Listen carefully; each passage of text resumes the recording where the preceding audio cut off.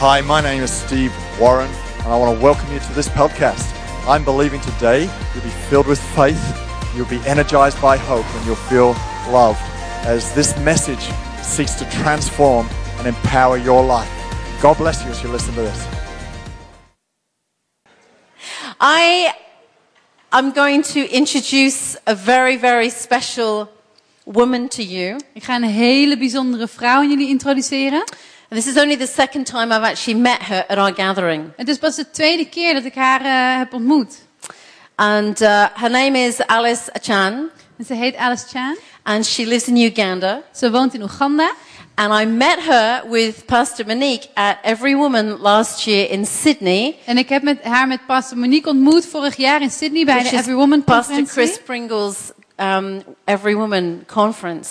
Dat is de vrouwenconferentie van Pastor Chris Pringle. And Pastor Chris has had a long-term friendship and connection with Alice. En zij heeft al een hele lange relatie en een connectie met Alice. And as C3 we've been supporting Alice through her work that she's been doing in Uganda, which you're about to find out. En als C3 ondersteunen we het werk wat zij doet in Oeganda, waar ze straks meer over gaat vertellen. But when I met Alice, something resonated in me too. Maar toen ik haar ontmoette, toen weer klonk iets in mij. And I just heard about her work and who she was, and it literally blew me away. En ik hoorde van haar werk en wie zij is, en het stond me helemaal mijn wereld op. And I thought about the women that she works with in Uganda and how through war, through brutality, through pain, their minds have had defeat and insecurity in them. En zij werkt met vrouwen wiens gedachten zoveel onzekerheid in zit door oorlog, door bruut geweld, door alles wat er met ze is gebeurd. How can we as Beautiful Minds support this? En ik dacht, hoe kunnen we dat ondersteunen? Wat kunnen wij doen? To help bring life and hope to women in Uganda. Om leven en hoop te brengen naar de vrouwen in Oeganda. And so after Alice has spoken, we're actually going to do a missions offering specifically for something that she's doing. Dus nadat zij heeft gesproken, zullen we ook een offer ophalen voor de zending, voor wat zij doet. So we have a woman of stature and of faith in the room. So I want us to stand. No, we're not standing yet. No, we're not standing. Nee, we gaan niet staan. We're going to watch a video. We gaan eerst een video zien. That has come out of the Presence Conference in Sydney. Die ook tijdens Presence in Sydney, de conferentie, which will give you a clearer idea of what this is all about and who Alice is. Dat geeft je een beter beeld over wie zij is en waar het over gaat. Let's watch the screen. Laten we naar het scherm kijken. The war in northern Uganda between the LRA and Ugandan government hadn't even finished the first time that Pastor Chris went north to Padea. When she arrived, she met with Alice Achan, and Alice had been working there since 2002. Boys and girls who'd been abducted by the LRA were returning in large numbers to Padea district. Christian Counselling Fellowship, CCF, started with Alice just collecting girls under a tree. They would sit there and she would just help them deal with their trauma. She had social work training and she was able to just walk with them from day to day and help them to deal with what they had seen and experienced when they were abducted. She was establishing a school where the babies could live with their mothers, which was unheard of, but she was also thinking about livelihood and how she could provide avenues for these girls. She had plans for a guest house, and it wasn't just a guest house so people could stay, it was a guest house where the girls could learn about hospitality so that they would have a path out of the village or even within the village. And that's where C3 came on board and we became the partner in that guest house. The CCF guest house was opened in 2012. Alice is an extraordinary visionary. So you ask Alice what she needs, she will always know what comes next. My dream is, after completing the guest house, which is soon going to be finished, my next target for fundraising will be to set up this maternity home. C3 has provided some really important scholarships for girls to go into nursing, midwifery and teaching. And when the Maternal and Child Health Centre opened in the heart of Padea in 2017, some of those girls were among the midwives who opened the clinic. The issues around maternal health in northern Uganda are huge. Each woman has to provide her own birthing kit, and often they can't afford those or they can't access them. C3 has supported well over 1,000 birthing kits that have gone to women in communities in northern Uganda. C3's connection and relationship with Alice goes back to the really early days of the organisation. And really, it's been a catalyst for many other people to come on board. By standing with them as we are partners in the transformation of the people of Northern Uganda.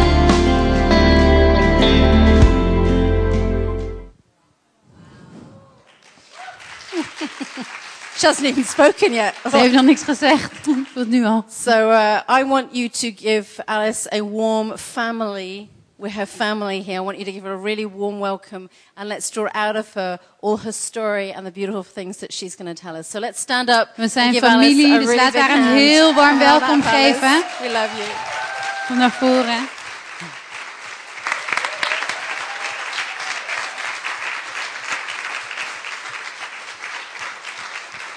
She's very tall. Ze is heel lang. She's part Dutch. Ze is deels Nederlands. So you're going to share your story for about a half an hour. Dus je hebt een half And, uur voor je we're verhaal. looking forward to hearing it so much. En we kijken naar uit om het te horen.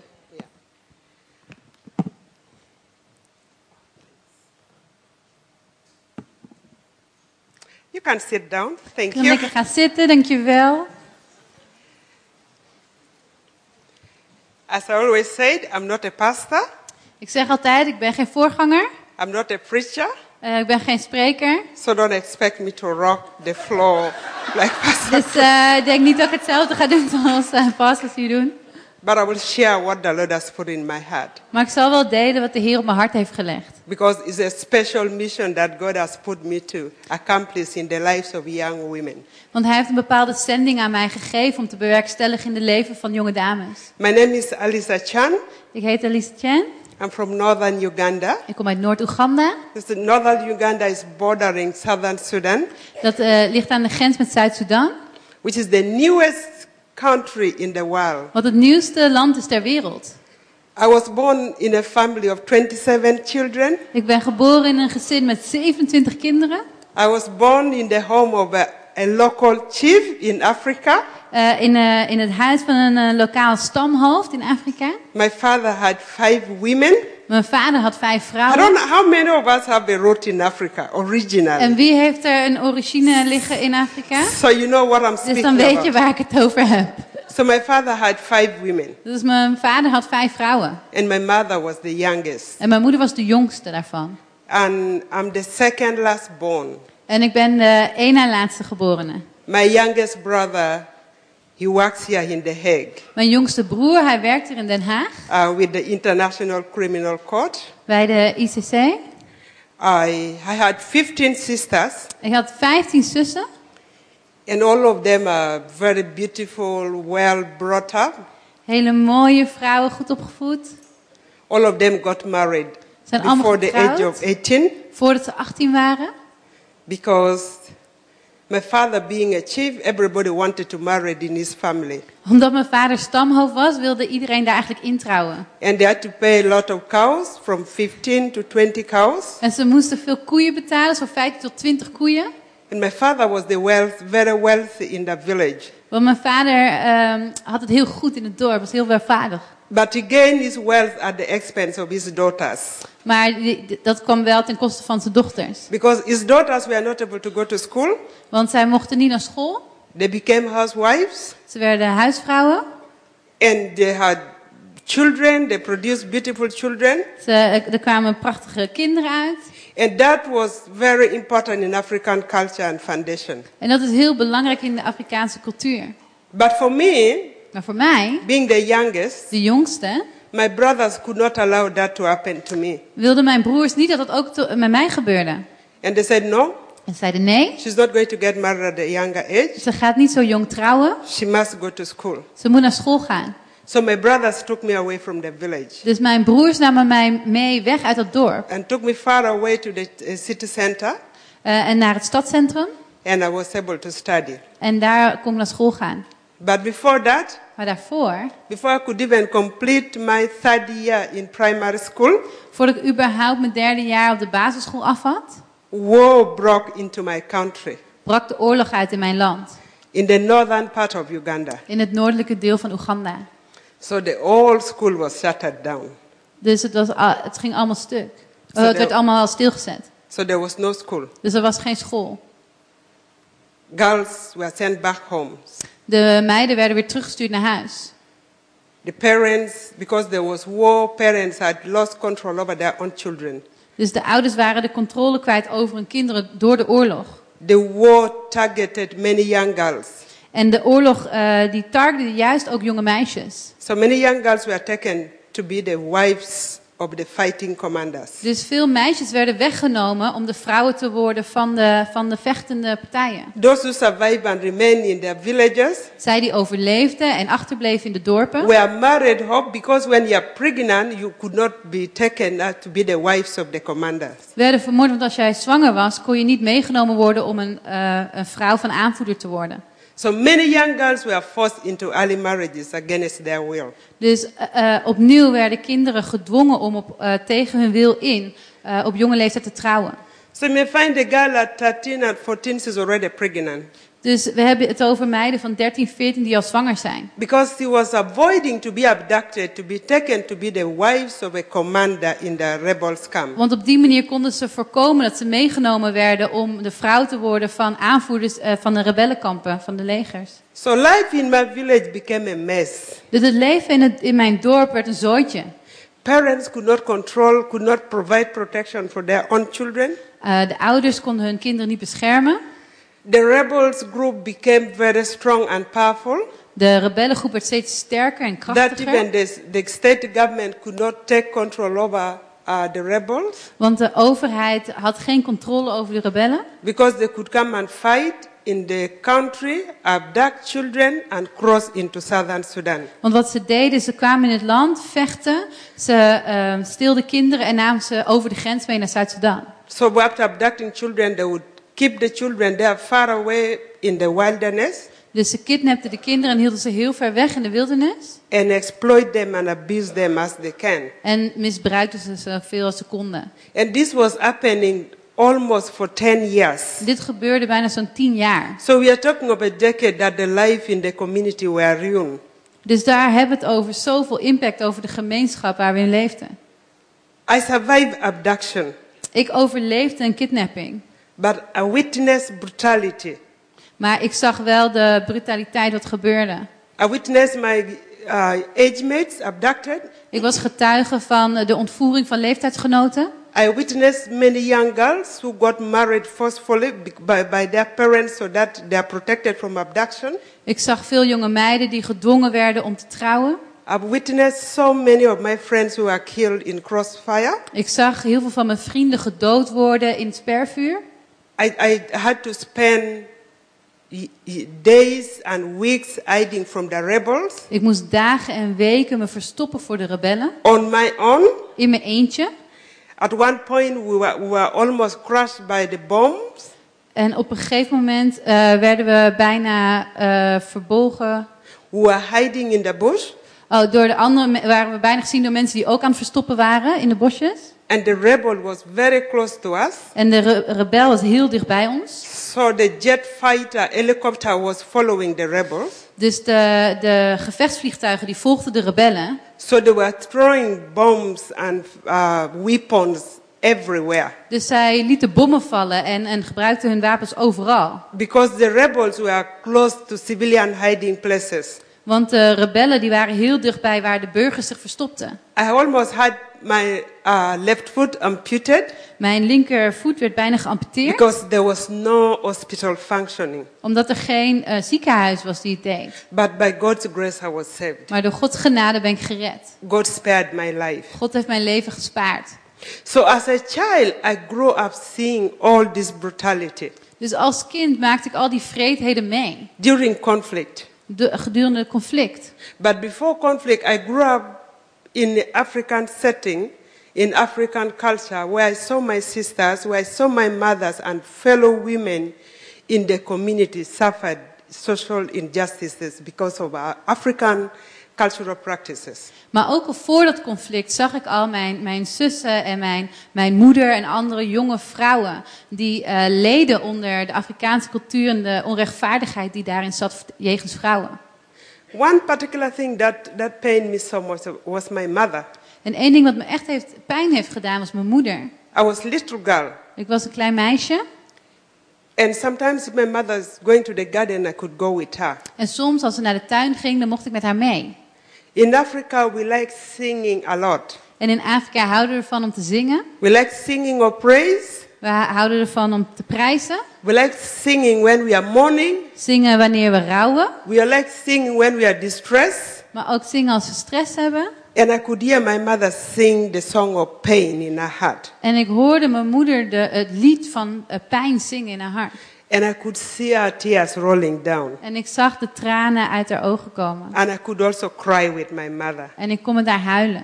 But I didn't know what I was crying. Maar ik wist niet waarom ik huilde. But I was just feeling the pain in her life, but not understanding what pain she was going through. Maar ik voelde de pijn in haar leven, ook al wist ik niet precies door welke pijn ze heen ging. Until I grew into adult, that's what I understood, the pain of African woman. Totdat ik volwassen werd en toen begreep ik meer de pijn van Afrikaanse vrouwen. Who had other 5 co-wives. Die nog 5 andere vrouwen met hen hadden. That had other clan members and society blaming her for every single mistake of her life. Die hadden dat andere mensen in de stam de schuld gaven van alles wat er gebeurde en misging in hun leven. I didn't see that only in my mother. Ik zag het niet alleen bij mijn moeder. But I saw it in the lives of many African young and old married women. Maar ik zag het in de leven van heel veel vrouwen, jonge vrouwen die al getrouwd waren in Afrika. But the tears of my mother taught me one thing. Maar de tranen van mijn moeder leerden mij wel één ding. And the suffering of my sister who got married at the early age taught me one thing. En het lijden van mijn zusje die al op hele jonge leeftijd trouwde, leerde mij ook een ding. That I will never be like my mother. Dat ik nooit zoals mijn moeder zou zijn. That I will never be like my sisters. Dat ik nooit zoals mijn zussen zou zijn. Not that because they are bad. Niet omdat ze slecht zijn. But just the pain that they were going through in the unruly and unacceptable society of Africa. Maar puur door de pijn waar ze doorheen moesten gaan, wat gewoon geaccepteerd was in de gemeenschap in Afrika. Which treat women like property, not like human being. Want we worden behandeld als eigendom en niet als een mens. The culture that look at women as source of wealth. En een cultuur die kijkt naar vrouwen als een bron van welvaart. The culture that look at women as source of labor.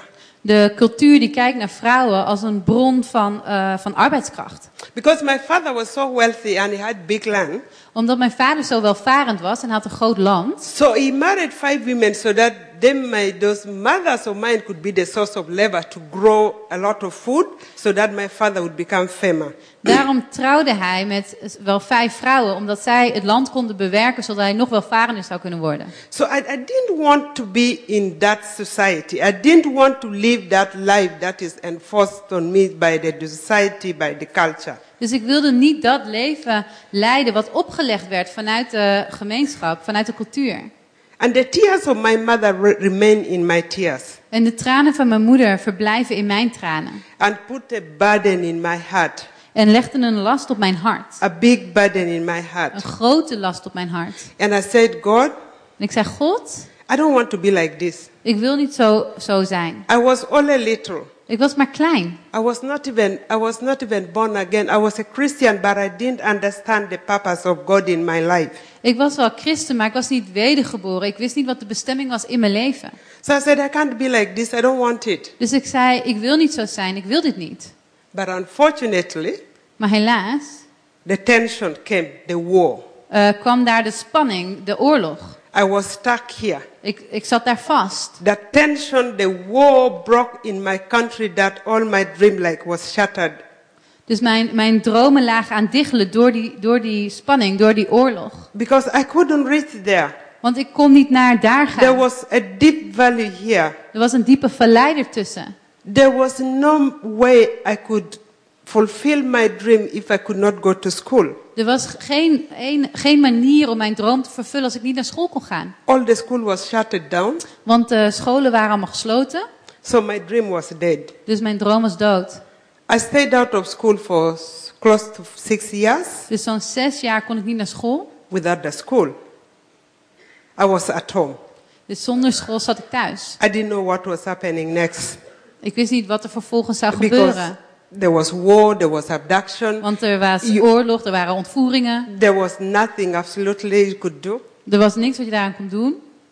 But in all that, I found Christ. Maar in dat alles vond ik Christus. In the bush as I was hiding, God spoke to me. Dus terwijl ik mij verstopte daar in de bossen, sprak God tot mij.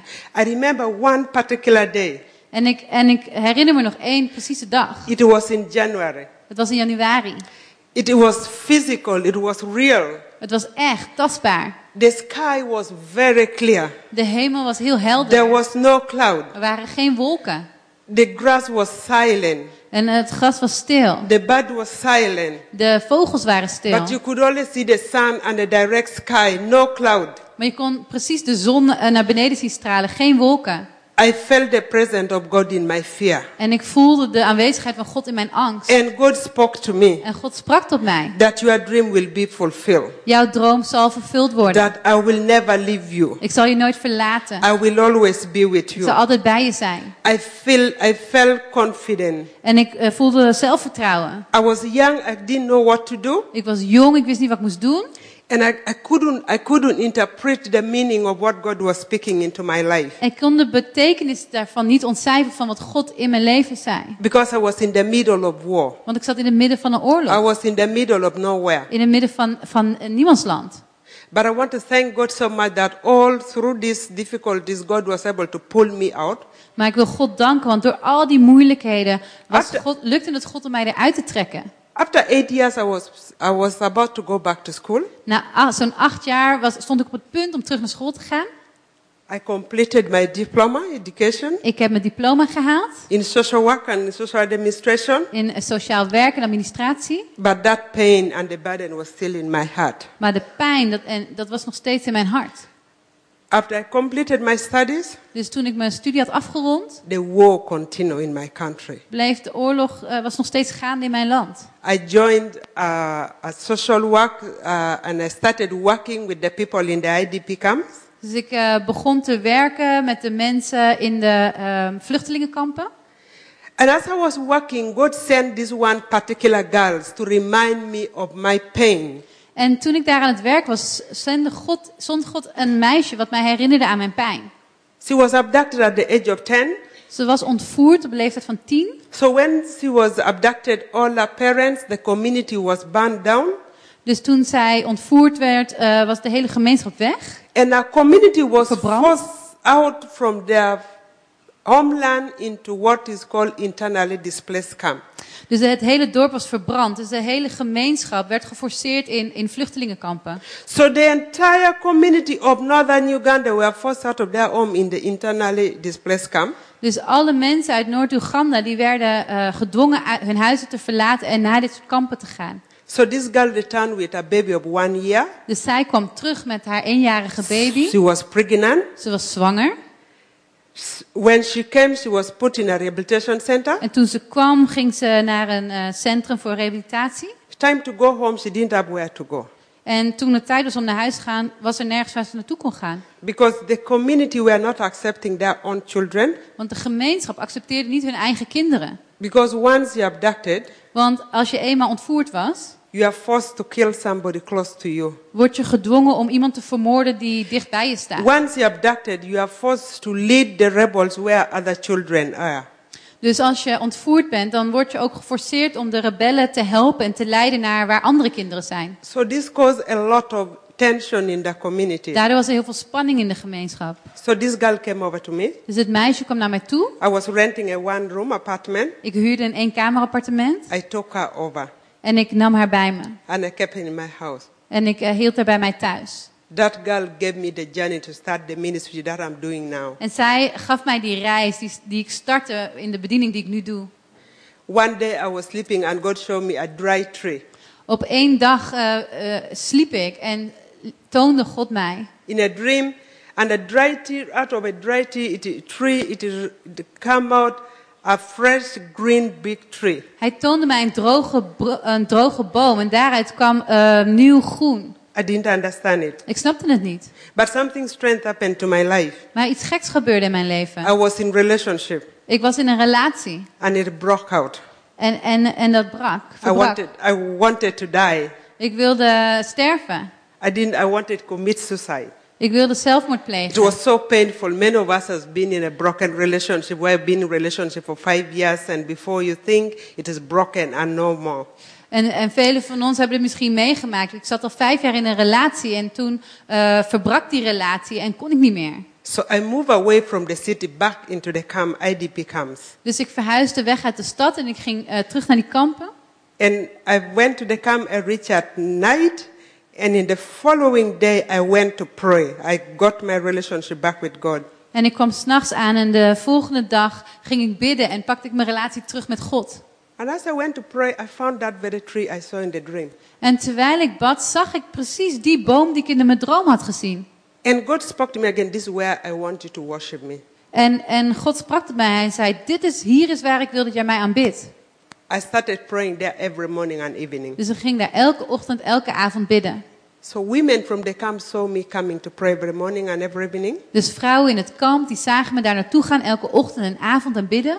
They started to come to praise and worship God every morning with me. Dus zij kwamen om met mijn God te gaan prijzen en aanbidden. Before I knew, we are over 10 women. Dus voordat ik het wist, waren we met meer dan 10 vrouwen. Before I knew, God has planted me in the IDP camp to start this ministry. Voordat ik het wist, had God me in het vluchtelingenkamp geplaatst om deze bediening te starten. I had only a Bible, one Bible. Ik had maar 1 Bijbel. So we are sharing the word of God every morning. Dus we deelden het woord van God elke ochtend. Women started to open their lives, their stories, their situation. En vrouwen gingen hun leven en hun hart en hun situatie openen. And I said, God, this is a fellowship. En ik zei, God, dit is een gemeenschap. And God gave me a name, Christian Counseling Fellowship. En God gaf me dit naam voor Christian Counseling Fellowship. Before I knew, women started coming and our number increased up to 10, 20. Dus voordat ik het wist, groeiden we in aantal en werd 10, 20. Few months later, there was a big attack in the camp. Een paar maanden later was een grote aanval in het kamp. And because the attack was so severe, so many girls who had children from the rebels, they found their way in the camps. En omdat het zo'n heftige aanval was, kwamen er heel veel jonge meiden die kinderen hadden van de rebellen ook naar het kamp toe. And we started, the women that were fellowshipping with them, when this girl came, they received them and started providing counseling. Dus wat er gebeurde, de vrouwen met wie ik in gemeenschap stond, toen de jonge meiden kwamen, ontvingen ze en gingen ze counseling geven, raad geven. So we grew from under the tree. Dus we groeiden van daar onder die boom. Providing counseling to 40 girls who were released from the LRA captivity. We voorzagen voor zoveel meiden die vrij waren gezet van de LRA rebellengroep. Into a big rehabilitation center that would take care of the girls. Voordat ze naar een groot rehabilitatiecentrum gingen die voor de meiden zouden zorgen. From the rehabilitation center, after the war, the girls had nowhere to go. Want na de oorlog, vanuit het rehabilitatiecentrum, hadden de meiden nergens om naartoe te gaan. They couldn't go to school because they had babies. Ze konden niet naar school, want ze hadden baby's. And God gave me the wisdom and I established a girls' school that provide education for these girls and their babies. En God gaf mij de wijsheid en hij zorgde ervoor dat ik een school kon openen voor deze meiden, zodat ze konden studeren, terwijl er ook voor kinderen werd gezorgd. That was in 2008. Dat was in 2008. And that was the first school in the country to provide a special school for the young mothers. En dat was de eerste school in het land dat zorgde voor educatie voor deze jonge moeders. And it became so famous that it embraced all the girls in the country. En het werd zo bekend dat alle meiden uit het land daar naartoe kwamen. The school grew and we enrolled the first girls. De school groeide en de eerste meiden werden aangenomen. Before that, we met Pastor Chris in 2006. That's when I met Pastor Chris, was 2006. In 2006 ontmoette ik Pastor Chris. And I remember this very word he told me. En ik herinnerde me heel goed wat zij zei. That God will send nations to come and support your work. God zal landen sturen naar jou om jou te steunen, jouw werk te steunen. And today as I stand here to speak to you and share my testimony of what God has done to me. En vandaag terwijl ik hier sta om mijn verhaal te delen, mijn getuigenis over wat God in mij heeft gedaan. It was a prophetic message in 2006. Was dat een profetische boodschap in 2006? I've been to Australia. Ik ben naar Australië I've been geweest. to US. Ik naar Amerika. I shared my testimony with the United Nations. Ik deelde mijn getuigenis met de Verenigde I Naties. shared my testimony in the house of the Lord in the UK. In een huis van God in het Verenigd Koninkrijk. And God has been sending me to the nation to speak His goodness in the lives of, His people. En God heeft mij gestuurd om de goedheid van God te delen met andere mensen. So, in 2008, the school was open. We ran the school for 4 years. Dus in 2008 opende de school en 4 jaar lang draaiden we de school. And the first lot of the girls were sent to be trained as nurses and midwives. En de eerste groep meiden werd gestuurd om de verloskunde in te gaan. Picking out from the video that you watch, Dat zag je ook deels in de video van net. when the girls completed their studies, Toen zij klaar waren met hun studie, they said, we want to do the work for our community. zeiden we willen nog meer werk doen in de gemeenschap. So we opened the maternity center. Dus openden we een bevallingskliniek. And the very girl who were abducted and brought and trained in the school En die meiden die ontvoerd waren en die later getraind werden in die school, are the very girls who are working now in the maternity center. zijn de meiden die daar nu werken. Today, as we speak, we have community outreaches where we're doing maternity center for women and girls in northern Uganda. En vandaag de dag hebben we overal in Noord-Oeganda dit soort centrums te hebben. The education center is running. Het educatiecentrum gaat nog steeds. It's still taking care of girls. There's one thing which is very important that we want us to know, that there is, if the war is over, the impact of war is even more greater in the lives of women than the war itself. En het is heel belangrijk om te onthouden dat wanneer de oorlog voorbij is, dan is de impact van de oorlog zelfs nog heftiger in de kinderen dan tijdens de oorlog. Because the war left many orphans and young children, and mainly girls. Want de oorlog heeft heel veel schade aangericht aan jonge meiden ook vooral. Because the war breaks the community and the social fabric that provide protection for women and children. Want het heeft de essentie van de gemeenschap gebroken, dat waar juist de bescherming vandaan zou moeten komen voor deze jonge meiden. Today as I speak, rape and defilement is the highest in my community. Dus in mijn gemeenschap, terwijl ik hier nu spreek, is verkrachting nog zijn de hoogste cijfers. And we still see young girls as young as 14, 15 are getting pregnant because of sexual violence against girls and En we women. zien weer jonge meiden van 10 tot 15 die zwanger raken door dit seksuele geweld. So the women and girls are still very vulnerable in my own country. Dus in mijn eigen land zijn de meiden en vrouwen nog zo kwetsbaar. So my purpose of coming and my purpose of connecting to women is just how do we connect and support these girls in northern Uganda? Dus mijn doel hier en ook om te delen is hoe steunen we nou die meiden in Noord-Oeganda? My purpose here is to raise what is called birthing kids. Mijn doel hier vandaag is om geld te verzamelen voor wat wij geboortekids noemen. Because these girls are so young and they cannot have access to go to professional medical care just because they cannot afford gloves and cotton wools. And you cannot go and attend medical services if you are pregnant without those things. En het erge is dat deze meiden geen geld hebben voor de basisbehoeften die nodig zijn om überhaupt gezondheidszorg te ontvangen. Zoals plastic handschoenen en katoenen wolletjes. And Gaasjes. many girls are still stuck in there. En heel veel vrouwen zitten daar nog steeds vast in. And that's what God is still calling me to do and support many young girls in that situation. En God roept mij nog steeds om daarin te steunen en daarin te helpen. And I want to thank particularly Pastor Lisby to allow me to give me the opportunity to come and visit and speak to you. En ik wil Pastor Lisby in het bijzonder bedanken voor deze kans om hier te komen spreken met jullie. It is a divine connection. Het is een goddelijke verbinding. And I know it's for a purpose that today the message that I shared will be impacting and healing in one's life.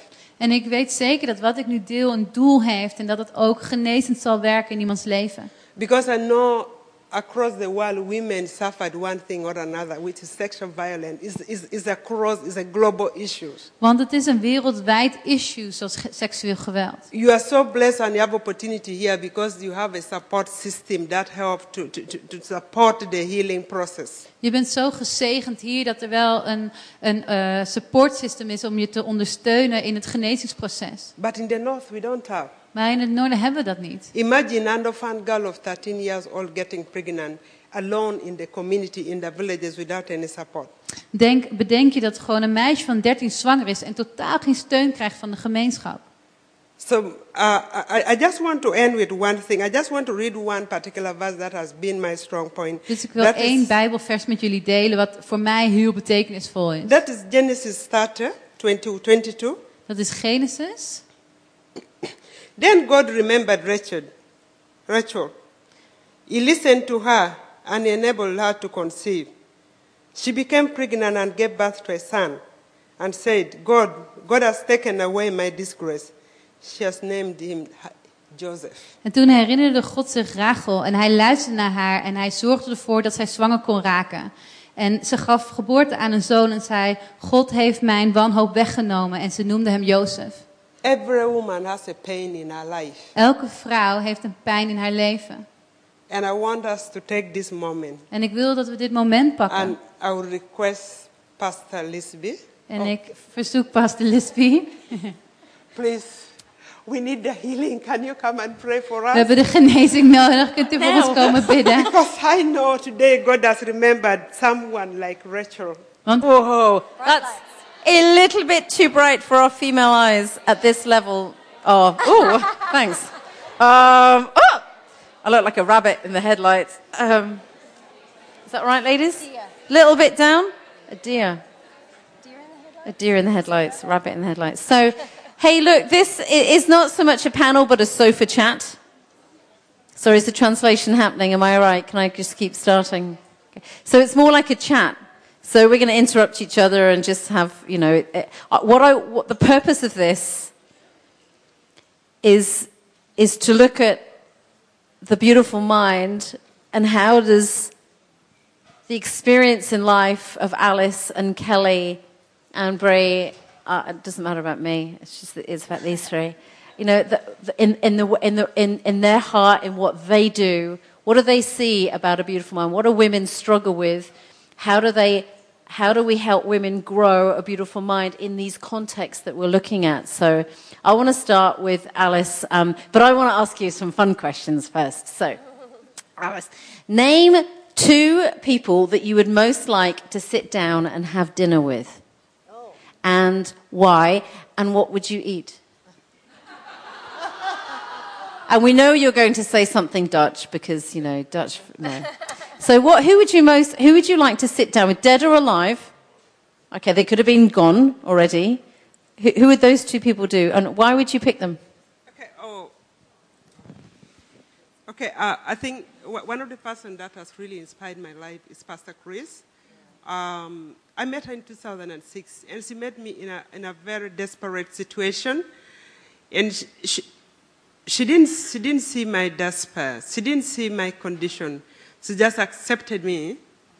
We had like over 250 children in a shattered cloth. One girl had just given birth like 30 minutes before she arrived, and she was just like, oh, she went and hugged this girl, and it just embraced my heart, the love she had for people. And I think if I could have dinner with her, that would be the best thing that I could have. And of course, we love red wine once in a while. In Africa, you don't take wine when you. So flick the foods, just drink red wine. So drink about food, yeah. Yeah. So. What would you eat? What would we eat? I think we would eat Thai chicken. Because that is the best thing that I could have in Dutch here. That's what you had for lunch yesterday. Yeah. You had Thai chicken. You'd have Thai chicken with Pastor Chris. Yeah. And would you do that in Australia, or would you like to do that in Uganda? I think we'll do it in Amsterdam here. Yeah! You say all the right things. Yeah, so we could do it in Amsterdam and, Yeah. And I think we would really have dinner with you tonight. Oh, yeah, we should do that. You just a photocopy of Pastor Chris. He has this love for women and love for people. And, this is me. I feel so humble to have a person like Pastor Lisby. my story is quite unique, but, she's so humble, she's so lovely. And if somebody want to speak to, in a formal setting, in a very accepting environment, sometimes we feel our background, our story make us so much rejected. But when you see a senior person sitting and, having dinner and drink with you, it makes you feel so God is good. It's our honor, honestly. There's a question that I want to ask you because I really want to know what you've got to say. I've been thinking about this question ever since I met you. And it's this, that because I'm passionate, I'm so passionate about women finding freedom in their mind. Beautiful minds, it's actually all birthed out of my own insecurity and having to work through that so that my mind is so alive with who I am in Christ. My identity, that I know who I am in Christ, in my identity, in my mind, that I live it out, that there's freedom in my thinking. Our mind is a landscape.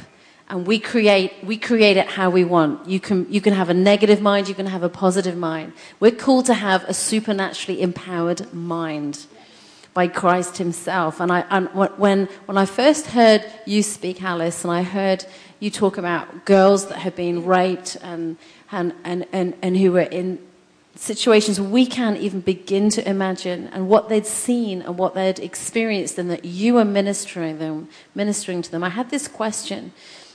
Is that they'll come to you, and they have come to you with a broken mind, like their heart's been damaged, but their mind, what they've seen, the thoughts that they have about themselves, about how worthless they may feel.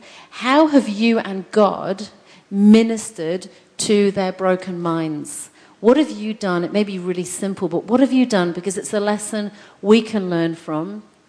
How have you worked with God to release healing into their mind and into their thought life and what they think about themselves? I think one of the most important things is God connection. And I think God has a great purpose in all our lives. When I started the ministry, I was coming out from a broken relationship. I had a broken heart. I had a broken life. And God put me into this ministry to work with women who have been through hardship that I couldn't even manage, that I couldn't even imagine what they went through, because I escaped abduction. But this girl has been through. There's one particular story that I just want to share with you. This is the girl who was abducted, and she spent 8 years in the bush. And she had her first child when she was 13.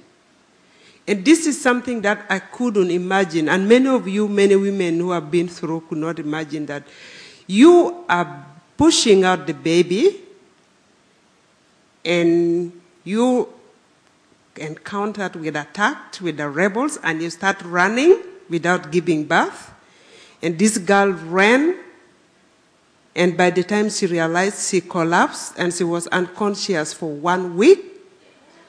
By the time she recovered, she had a productive health destroyed. She developed fistula. She was unconscious, and she couldn't know when she's going to the bathroom. Everything was flowing out. She had the opportunity to escape. Her child was buried in the bush. Oh, wow. She doesn't know where her child is buried. The child was buried in DRC Congo, in the forest, in the wilderness. And when she came back to Uganda, the first person to get contact was me. And when she shared that story, my life literally dropped down. And I questioned God that, where are you in this situation? It was so broken, it was so painful. But throughout the way, we went through and we prayed, and we came to terms. And we saw that in everything, like the book of Jeremiah says, chapter 1, verse 4, that even before you are formed in your mother's womb, I'd already ordained you, I've already known who you are. But at a certain point, the tension that the enemy put in our lives, it tend to distract us.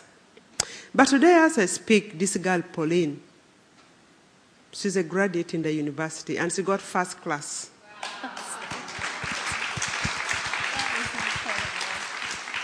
She is the pillar of a family. Our mother is the third woman. You know, African culture will never stop these polygamous issues. Today, she's helping everybody in our family, and she's a minister ministering the church. Imagine what God has planned to her, and the enemy wanted to take it away. So, when I see this story, when I see the lives of girls changing every day, when I wake up in the morning and see their smile, I see God in their face, and that heals my heart, and that heals my brokenness. They are the source of my strength. They are the source of my healing. Waking up and seeing them praising God in the morning, waking up and seeing them smiling and committing their life to God, it's a point that makes my heart strong.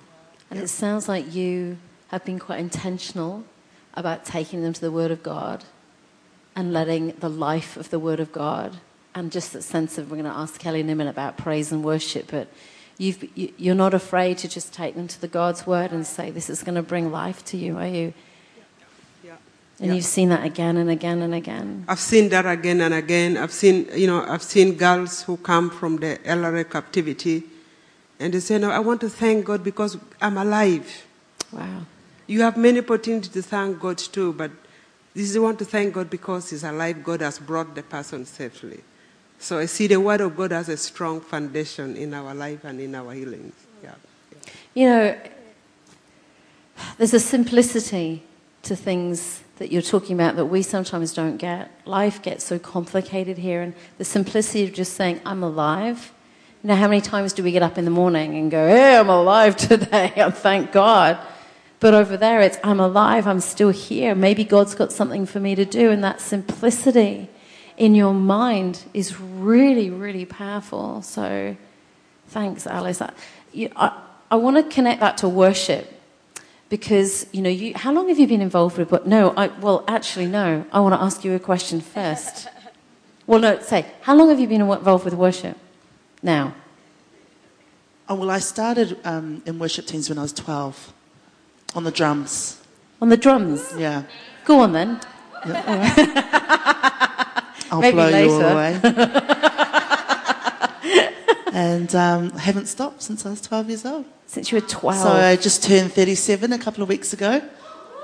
Yeah, so I literally have always... So ingrained in you. Yeah, I've not stopped. You've not stopped? No. And now you're in London. So tell us, what's your favourite place to visit in London?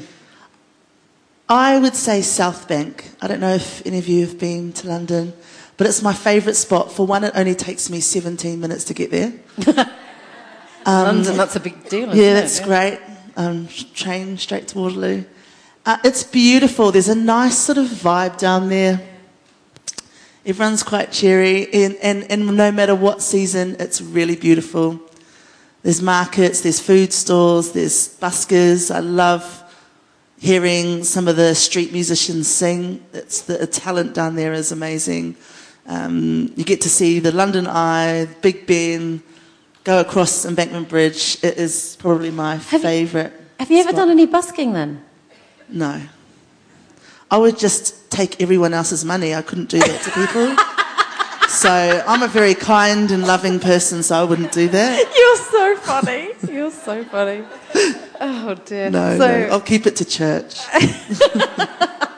Well, talking about church, what is it that you love about being in C3? You've been in C3 for many years. What is so sacred for you about being part of this family? Yeah, I think it's been 15 years now we've been part of C3. And it's like what Bree was saying, it's just family. We had a little bit of a dilemma a couple of weeks ago with someone in our church, and I was able to call someone in Australia to ask if they knew anything about this particular person. Could they try and help me out?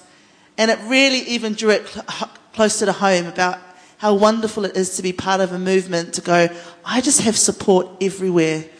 Some of my closest friends, actually, most of them are Dutch, which is awesome, are around the world, all part of C3. The girls that I go to when I need prayer or vice versa, Bo's one of those girls, the border and I have Crystal in Arnhem, and and I think that is so special. And coming to like our big European gathering, just putting that out there. You plug it. Go plug it. Plug it.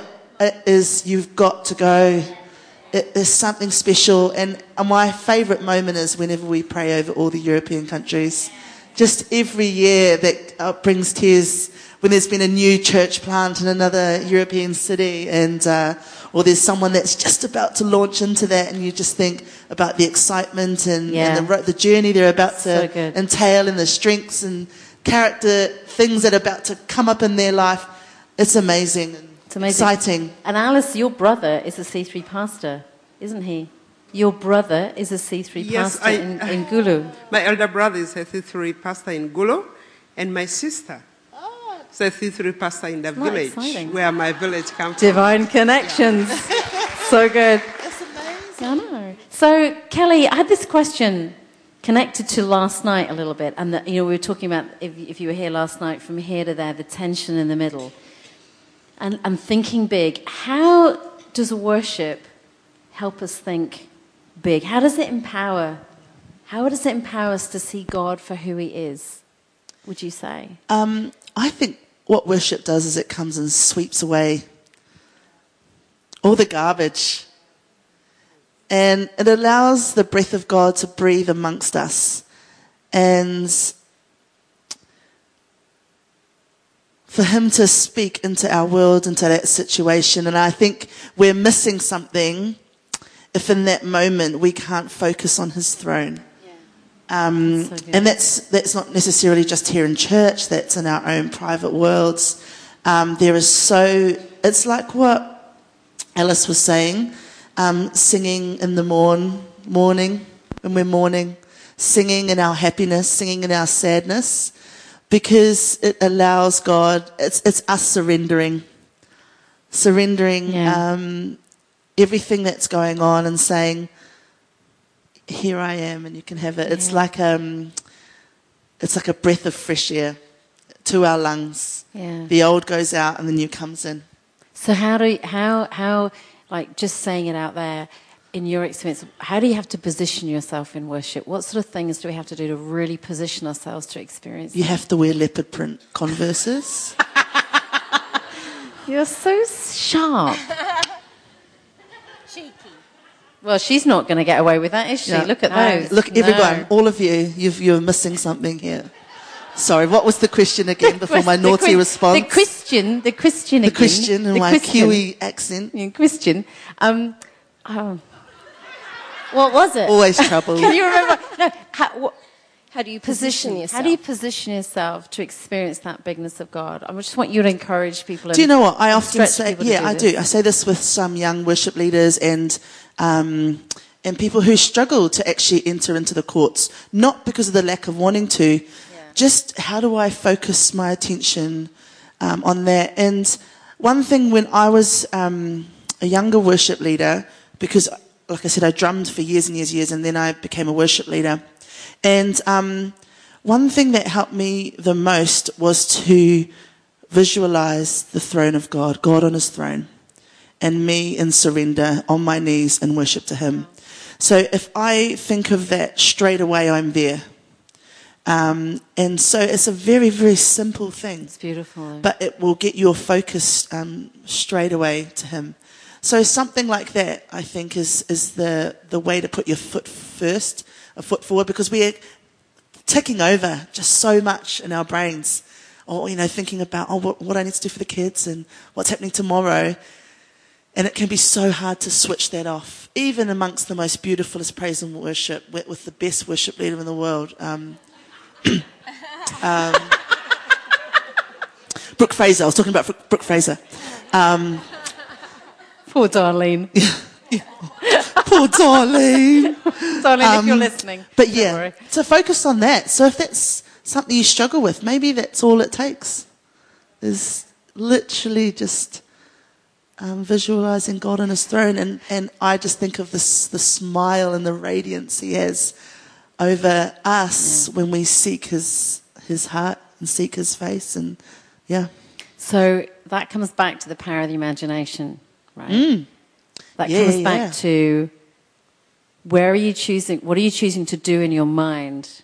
Because when you worship God, it's everything about you. Yeah. You know, it's you're sacrificing yourself. Yeah. You know, to God. It's your body, it's your soul, it's your spirit, it's your mind, it's everything.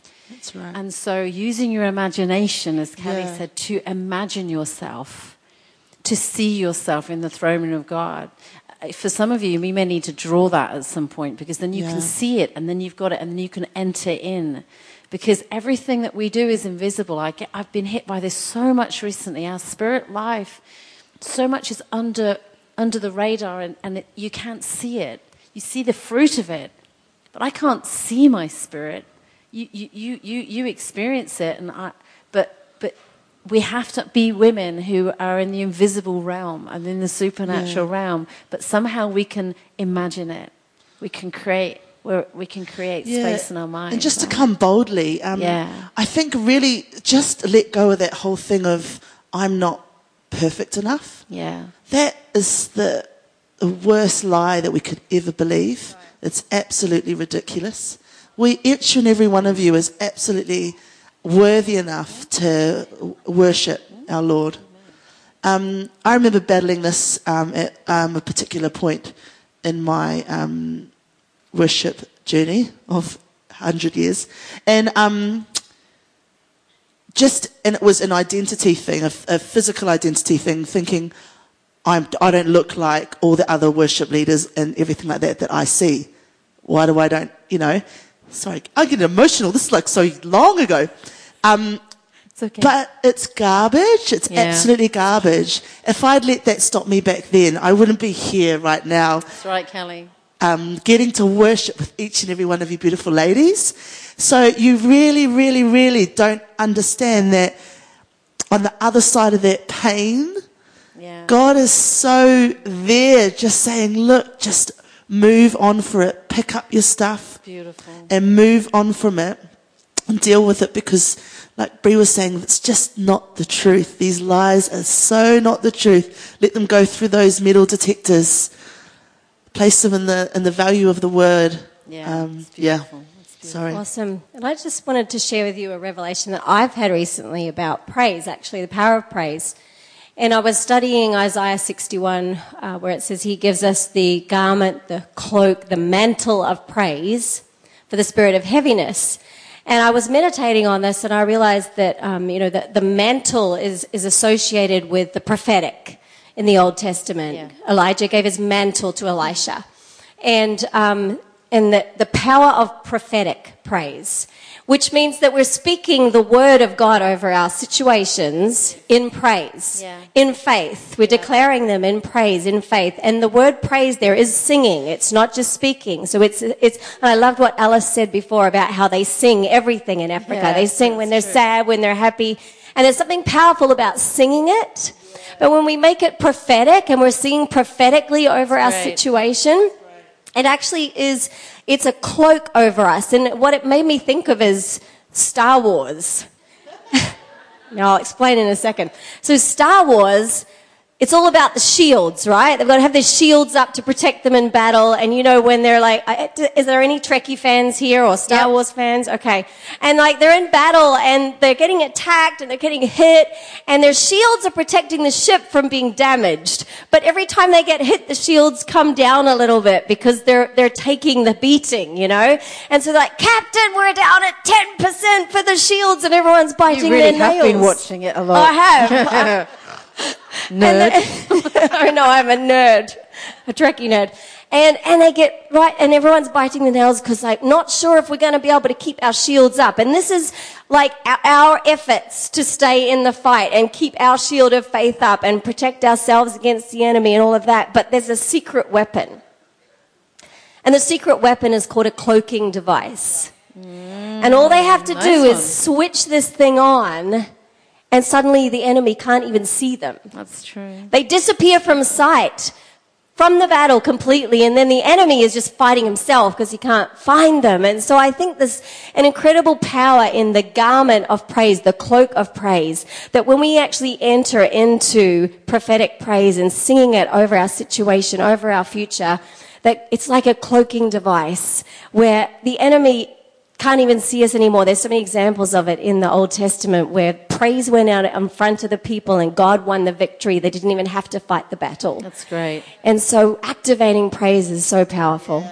I'm stealing that illustration about Star Wars. I love that. Go for it. I love that. I wanted to ask you a fun question too about how many pairs of shoes you have.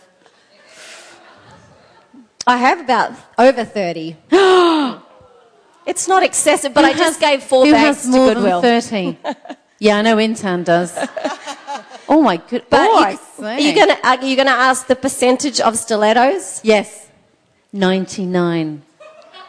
Well, it's probably about 85 to 9, and the rest are wedges. There's really only one pair of flats in my closet. Well, I love that.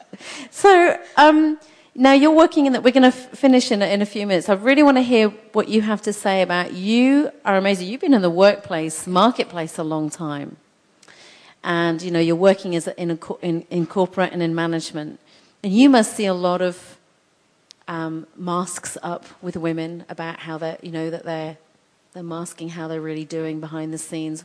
Where do you see in the women that you are working with and the women you come in contact with the kind of insecurity and defeat, what they go through in their mind? What does it look like? What does it look like when you look at them? What does it sound like, maybe? Yeah. It's different in different levels within the corporation, obviously, because you have women in high levels of leadership. But it's interesting because it's almost like when they've made it into a higher level of leadership, it's almost like they feel like they're imposters. Wow. And that they're going to get found out, that they're not really good enough to be there. Wow. And so they're always defensive. And they're always comparing themselves, and they get offended if there's any kind of constructive criticism, or if they're not invited to a meeting and, well, they were invited, why wasn't I invited? And it's a constant comparison, and they're so defensive. And they either get really pushy, which turns everybody off, where they're trying to compensate for their insecurity, or they're extremely defensive and emotional, and that turns everybody off as well. So it's these two extremes. They're either acting overconfident, or they're fishing for compliments all the time and needing you to reaffirm them. And so, I feel like my role is like as a pastor in the workplace, It is, yeah. Without them knowing, that's what I'm doing. I'm always just trying to build them up, encourage them before we go into meetings, telling them how amazing they are. You can do this, you've got this, and trying to break off that comparison thing, because, if I'm pushed out in front of them sometimes, I want to make sure they don't feel like I'm not trying to take your place, I'm not trying to push you out, because they're so competitive. And I think as women, we have this thing of comparison and competitiveness, and, social media only fuels that. And so I think the more that I can put myself in their world and say, I believe in you, you're amazing, you are made for this, you're going to do great things, what can I do to help you, without seeming condescending, then, that they come to me when they are struggling, so and they call me all the time and like, can you help me with this? And they know that I'm not going to go tattle on them to their boss that they couldn't do it, or, so breaking down those walls where they feel insecure, and just creating a sisterhood within the workplace where we're killing the comparison and the competition. I love that. And it's what you were saying just now about praise and worship, the power in your workplace. I have to do this all the time with people like Monique Jacobs, I don't know, a beer. No, I'm joking. But and in town, to speak prophetically over people's lives. Absolutely. Without them knowing that it's the word of God. Right. But it is power, right? Because the prophetic isn't just a prophetic word, it's this is who I see you to be, this is who you can become. And obviously you're brilliant at doing that. You do that with me, you do that with the people I see you around, so... Thank you. That's a great compliment, because that's what I want to be. You are amazing. An encourager. You are. No, I want to thank every woman, because every woman on this sofa is very unique. And we're not comparing each other. Each one of us has a different background, different story, different country that we're from. None of us are from the same country. I don't want to give sort of. Oh, Kiwis, Aussies. But can you give these three women a huge hand, because we love them. Thank you so much. Beautiful. That's it. Standing ovation. Yes. Have another stretch. So, well,